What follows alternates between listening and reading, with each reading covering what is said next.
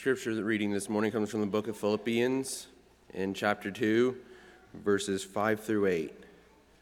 It's Philippians 2, 5 through 8. And I'll be reading from the New King James Version.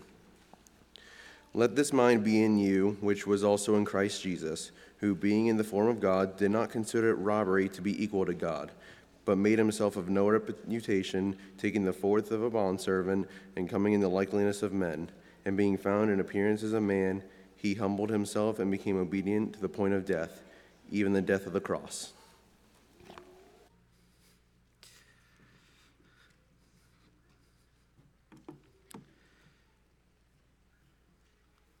Well, I'm proud to stand before you today and be able to proclaim that I am an alumni of a school with a college football national championship. It does not matter that it was against the Colorado School of Mines. That doesn't matter. This morning, we're going to continue our study of church words, and we're going to come to a word that has significance, particularly this time of year. I want to share with you something that one author has observed. He said that when we read the Old Testament, it almost seems like a play with human characters who act out their lives of small triumph and large tragedy on stage, while periodically calling to an unseen stage manager, saying, "You don't know what it's like out here." To make his point, he appeals to Job. If you go over to Job chapter 10, verse 4 and 5, Job went so far as to ask God these questions. Have you eyes of flesh? Do you see as man sees? Are your days as the days of man, or your years as a man's years? Do you realize the question Job is posing? He's asking God, do you know what it's like to be human? Do you know what it's like to inhabit flesh? Do you know what it's like to experience what we experience? And what's so very interesting is that when you arrive at the Gospels, no such accusations can be made. Because as that same author said, God found out what life is like in the confines of planet Earth. And the reason God discovered what it's like to be one of the actors in the play, so to speak, is because he became one. That's the basis of our next church word, which is the word incarnation.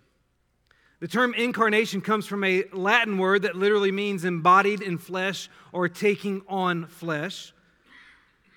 And although the term incarnation does not appear in the Bible, it does convey the concept that is communicated in several verses. Verses like John chapter 1 and verse 14. And the Word became flesh and dwelt among us, and we have seen His glory. Glory as of the only Son of the Father, full of grace and truth. Or Galatians chapter 4, verses 4 and 5. But when the fullness of time had come, God sent forth His Son, born of a woman, born under the law, to redeem those who were under the law so that they might receive adoption as sons.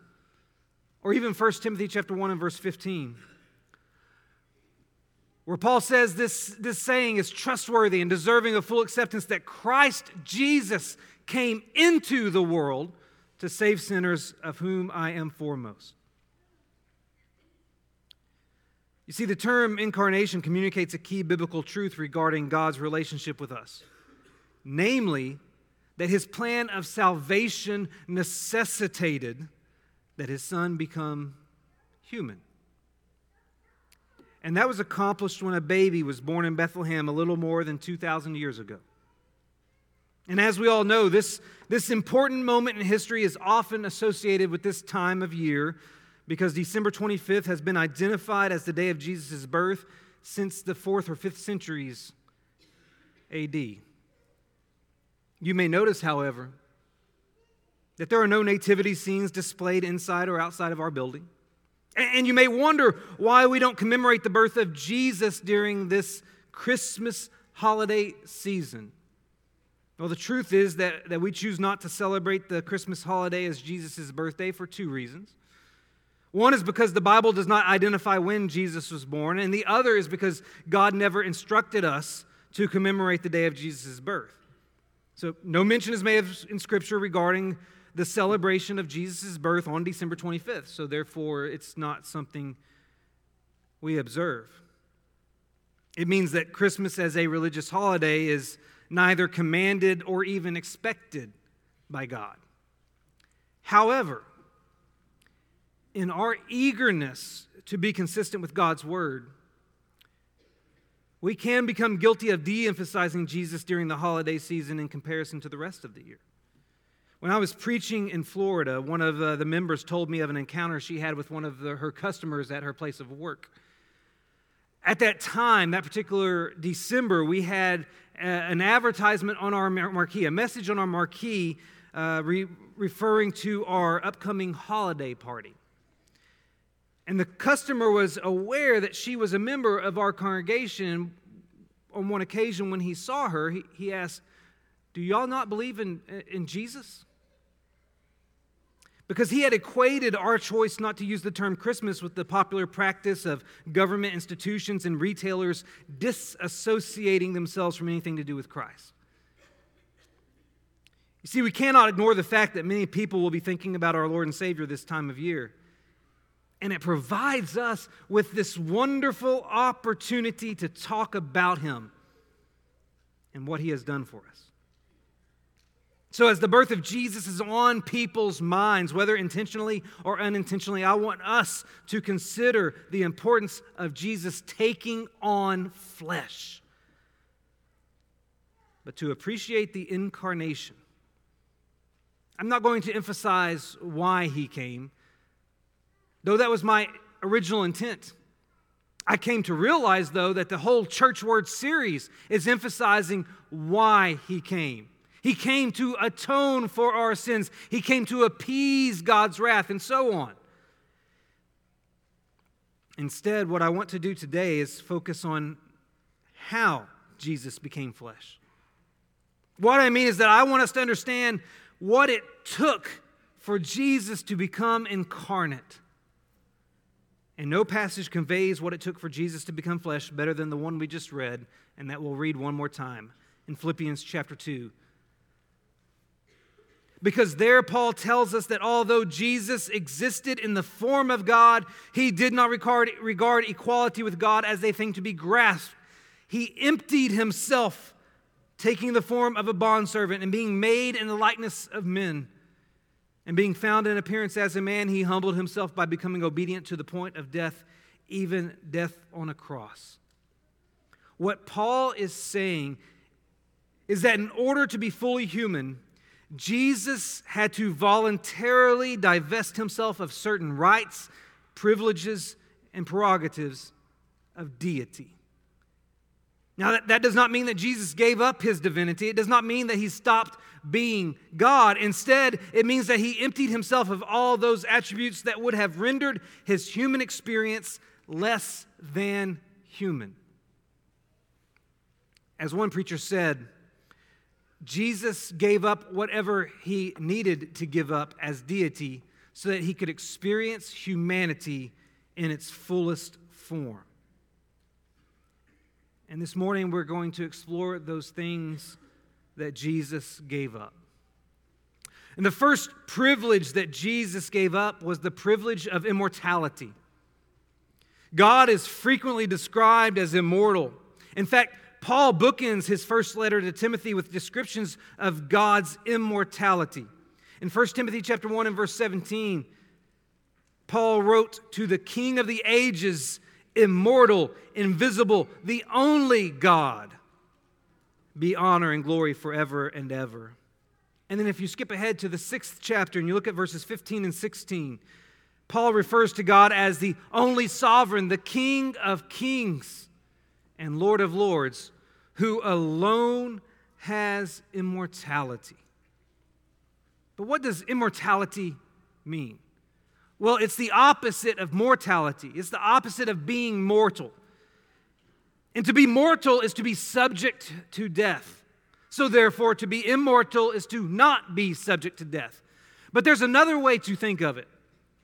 To be immortal also means to be subject to time restraints, to beginnings and endings. And so to be immortal, to not be mortal, means to not be subject to time, to not be subject to beginnings and endings. Since God is immortal according to Scripture, He's not subject to death, and He's not subject to time. He has always been, and He will always be. That's why He's referred to in Revelation chapter 21 and verse 6, not only as the Alpha and Omega, but also the beginning and the end. And that's why on the fourth day of creation, He had to make celestial lights to separate the day from the night and to serve as signs to mark seasons and days and years, according to Genesis chapter 1 and verse 14, because prior to creation, time didn't exist. So God is immortal. And that means that Jesus was immortal too. Jesus, who was with God and was God, according to John chapter 1 and verse 1, transcended time because He preceded it. And since all things were made through Him, according to John chapter 1 and verse 3, Jesus created time. So He knew what existence apart from time constraints was. But then we're told in Matthew chapter 2 and verse 1 that Jesus was born in Bethlehem of Judea in the days of Herod the king. And if you skip ahead to Mark chapter 15 and verse 37, we're told that Jesus uttered a loud cry and breathed His last. Do you know what those two passages tell us? They tell us that the one who was the beginning and the end entered an existence in which He had a beginning and an end. And the one to whom a day was like 1,000 years now had to experience a situation in which a day was only 24 hours. So when Jesus emptied Himself, one of the divine privileges He gave up was the privilege of immortality. He became mortal. He became subject to death. He became subject to time. Jesus gave up the privilege of immortality. And Jesus gave up the privilege of omnipresence. God is also described as being omnipresent in Scripture. That means that He is everywhere. He is all present. David described God's omnipresent perfectly in Psalm chapter 139, verses 7 through 10, where he wrote these words. Where shall I go from your spirit? Or where shall I flee from your presence? If I ascend to heaven, you are there. If I make my bed in Sheol, you are there. If I take the wings of the morning and dwell in the uttermost parts of the sea, even there your hand shall lead me, and your right hand shall hold me. That means that Jesus, who we've already noted was with God and was God, that means He transcended space because He was omnipresent.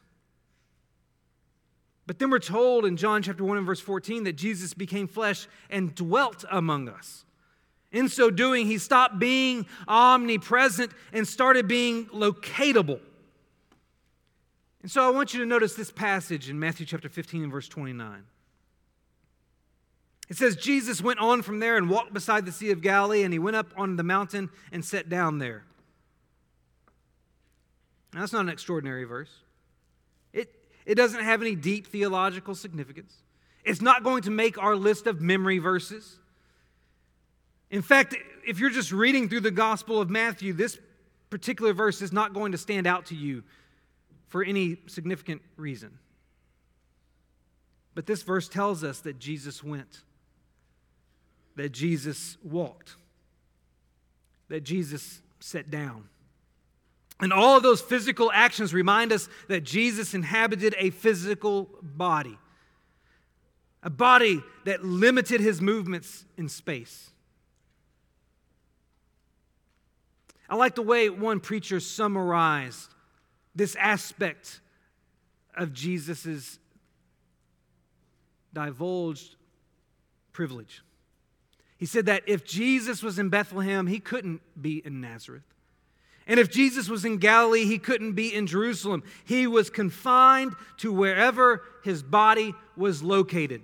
He was no longer omnipresent. He was just present. And that means that when Jesus entered the world as a baby, for the first and only time in all eternity, deity was to some degree in one place at one time. He gave up the privilege of omnipresence. And he also gave up the privilege of omnipotence. Omnipotence means all-powerful. When we say that God is omnipotent, ultimately what we're saying is that he has unlimited power and is therefore able to do anything that is in keeping with his nature. It is this trait of God that is being referenced when Jesus said in Matthew chapter 19 and verse 26 that all things are possible with God. Now, when I say that Jesus gave up the privilege of omnipotence, you may be sitting there thinking, but wait, he could perform miracles. He could walk on water. He could turn water to wine. He could raise the dead. He could do all these things. Aren't those indicators of his omnipotence? Well, it's true that Jesus could perform miracles. It's true that he did many mighty works. But when we're talking about Jesus giving up the privilege of omnipotence, what we're referring to is the fact that while on earth, he operated with limitations. There were limitations to what Jesus could and could not do. Hebrews chapter 2 and verse 14 says that Jesus partook of the same things as those who share in flesh and blood. In other words, he experienced life in a human body, and the human body has limitations. You see, Jesus experienced the physical limitation of hunger. Early in his ministry, we read about his 40-day retreat in the wilderness during which he ate nothing and as a result was hungry, according to Luke chapter 4 and verse 2. Then the day after his triumphal entry into Jerusalem, Mark chapter 11 and verse 12 tells us that he was hungry, so he approached a fig tree to obtain something to eat, only to find out that its fruit was not in season. Jesus also experienced the physical limitation of fatigue. According to Mark chapter 4 and verse 38, when the storm on the Sea of Galilee arose, Jesus was in the stern of the boat, asleep on a cushion.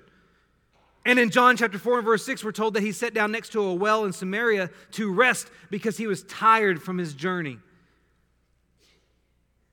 And Jesus experienced the physical limitation of thirst. As Jesus rested by that well in Samaria, he asked a woman to give him a drink in John chapter 4, verse 7. And as he hung on the cross, John chapter 19, verse 28 tells us that he said, "I thirst." And as a result, the soldiers gave him a sponge full of sour wine to drink. Jesus got hungry. Jesus got thirsty. Jesus got tired. Jesus was exposed to the same physical limitations that you and I experience every day. That just means he knows what it's like. That just means that he gave up a privilege that only God has, a privilege of being limitless. So when Jesus emptied himself, he gave up omnipotence so that he could share in the experience of those who are made up of flesh and blood. He did not hold on to something that would prevent him from experiencing life just like you and me. So he gave up the privilege of omnipotence. And he gave up the privilege of untemptability. Now, I made this word up. If you couldn't tell, I made this word up. Untemptability is the term I'm using to describe what James says about God in James chapter 1 and verse 13. James said, God cannot be tempted with evil. And since Jesus and the Father are one, according to John chapter 10 and verse 30, then by default, Jesus cannot be tempted with evil, at least not in his divine state. That's why the story of Jesus' temptation in the wilderness is so powerful. In Matthew chapter 4, verses 1 through 11, and Luke chapter 4, verses 1 through 13, we're given the account of Jesus' temptation. We know that he was tempted to turn stones to bread, to jump from the peak of the temple and be rescued by angels, and to bow down to Satan in order to acquire the kingdoms of the world. Do you ever reflect on those temptations and wonder how they relate to you? How could those three temptations mean that Jesus has been tempted in every way like us?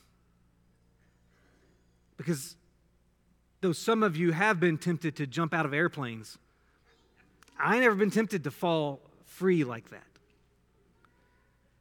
I've never been tempted to turn stones into delicious bread from Carrabba's, as we discussed several weeks ago. I've never been tempted with those same things.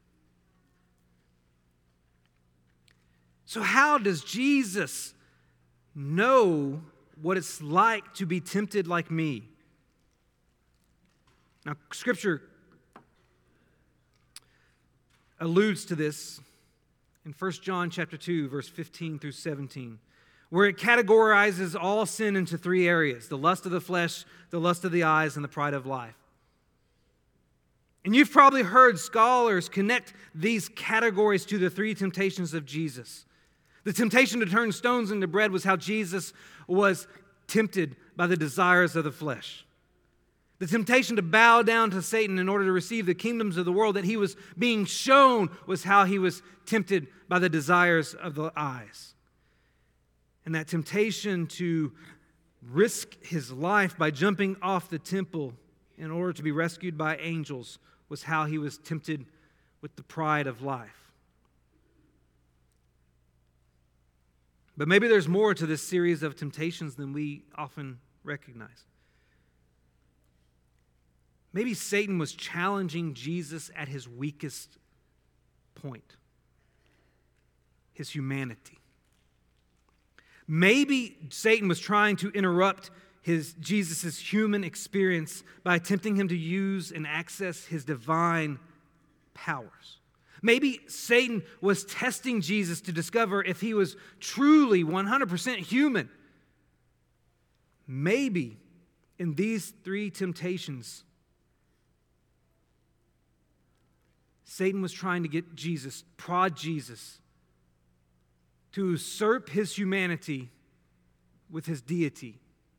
Because if he did that, then Jesus would never be able to claim that he knows what it's like to be us, because we don't have access to that power. Maybe the God who cannot be tempted was tempted to return to that status in those 40 days in the wilderness.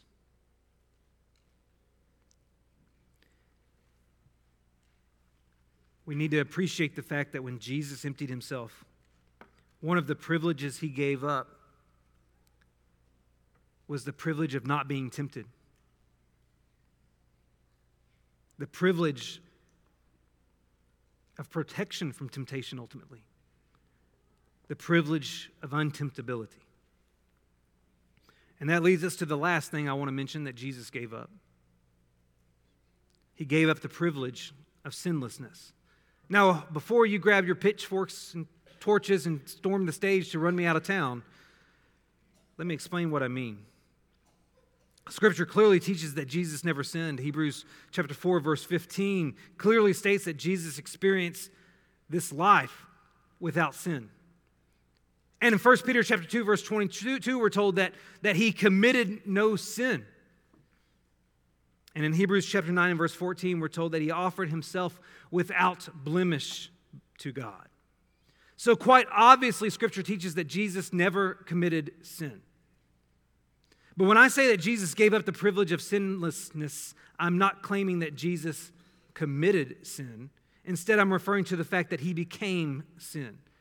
We've already looked at this verse in our study of these church words. It's 2 Corinthians chapter 5 and verse 21, where we're told that for our sake, God made Jesus to be sin, who knew no sin, so that in him we might become the righteousness of God.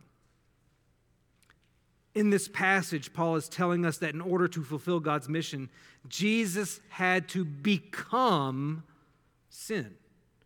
And that means that Jesus knows what it's like to endure the consequences of sin. Not because he sinned, but because, as Peter declared in 1 Peter chapter 2 and verse 24, he himself bore our sins in his body on the tree that we might die to sin and live to righteousness. And when Jesus bore our sins in his body on the tree, he endured the ultimate consequence of sin. He endured separation from God. And that's evident when you go back to Matthew chapter 27.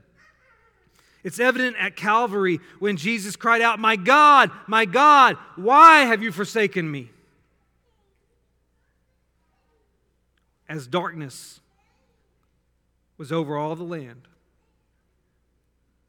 See, if Jesus never left heaven, he would have never had to be wounded for our sins.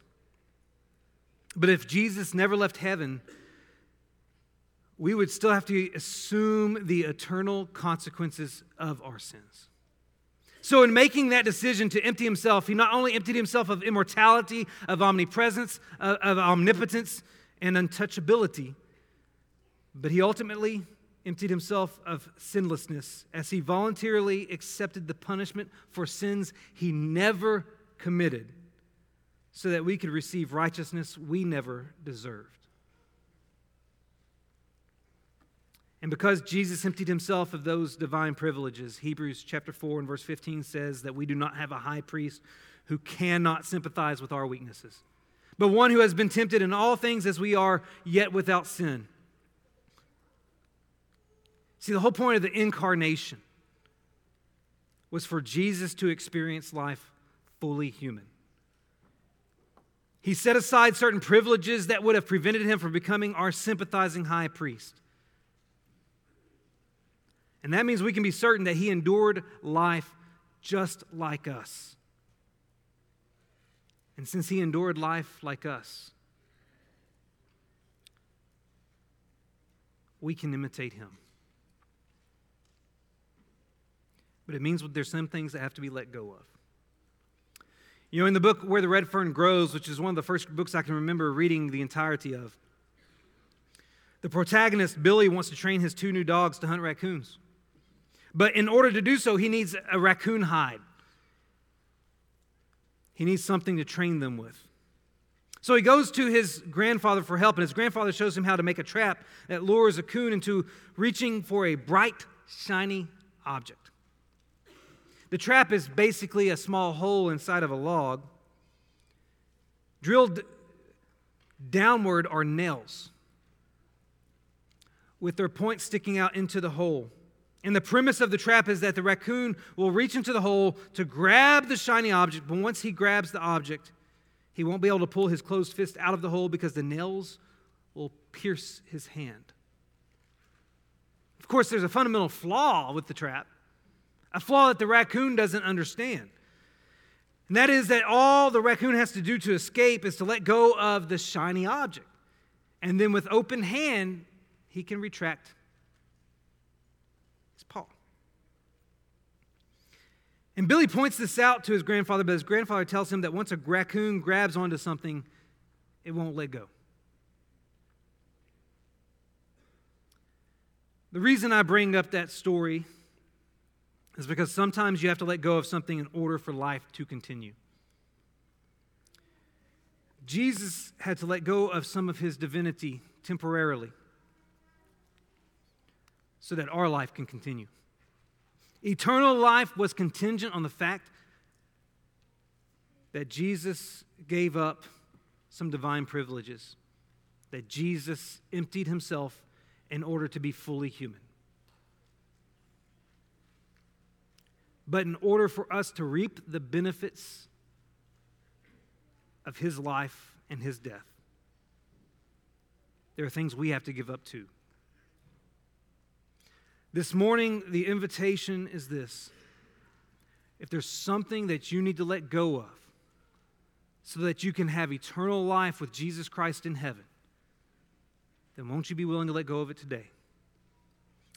If you need to deny yourself, take up your cross and follow Jesus, that's the invitation today, because Jesus has already done the hard work. Jesus has already endured the consequences for the sins that you commit and I commit. If you have any need to respond to the invitation today, we invite you to come while together we stand.